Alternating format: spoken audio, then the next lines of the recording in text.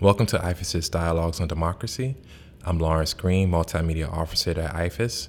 I'd like to welcome Andrew Reynolds, Professor of Political Science at the University of North Carolina, Chapel Hill. He recently visited IFAS's headquarters to discuss transgender and gender variant candidates and elected officials around the world.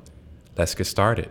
You recently co-authored a paper for the LGBTQ Representation and Rights Initiative at the University of North Carolina at Chapel Hill titled Standing Out, Transgender and Gender Variant Candidates and Elected Officials Around the World. Tell us about your research. We found that there had been no good study of transgender identifying people running for office, where they were running, what they were running for, and their chances of election success. We knew that transgender people were one of the most discriminated against, penalized, marginalized communities. And we also knew from our work on lesbian and gay politicians that visible presence mattered greatly to improving laws and improving degrees of tolerance.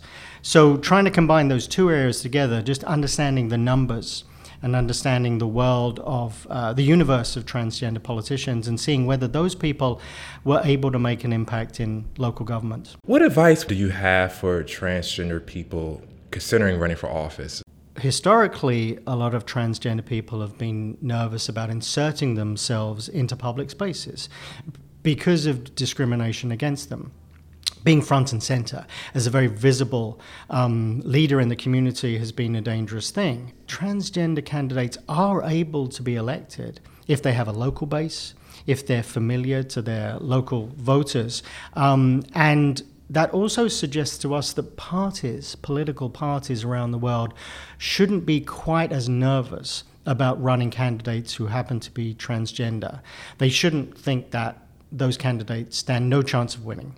Because clearly a strong, charismatic, successful transgender person is able to win a local council seat or a city-wide seat or a village mayoral election. They are able in many parts of the world, not least in South and Southeast Asia, to be successful if they're given the chance. It is about political parties, it's about access, but it's also about allies seeing it as a priority. You mentioned that, according to a poll, more people have said they've met a ghost versus a transgender person. Can you elaborate on that? So 18% of Americans say that they've met a ghost, and 16% of Americans say they've met a transgender person. 90% of Americans today say that they have a friend or family member or colleague who is openly gay or lesbian. The important aspect of that number is that we know that support for gay rights tracks very closely the number of people who say they have a friend or family member or relation or colleague who happens to be gay. So familiarity, presence, empathy, understanding is a huge part of how change happens.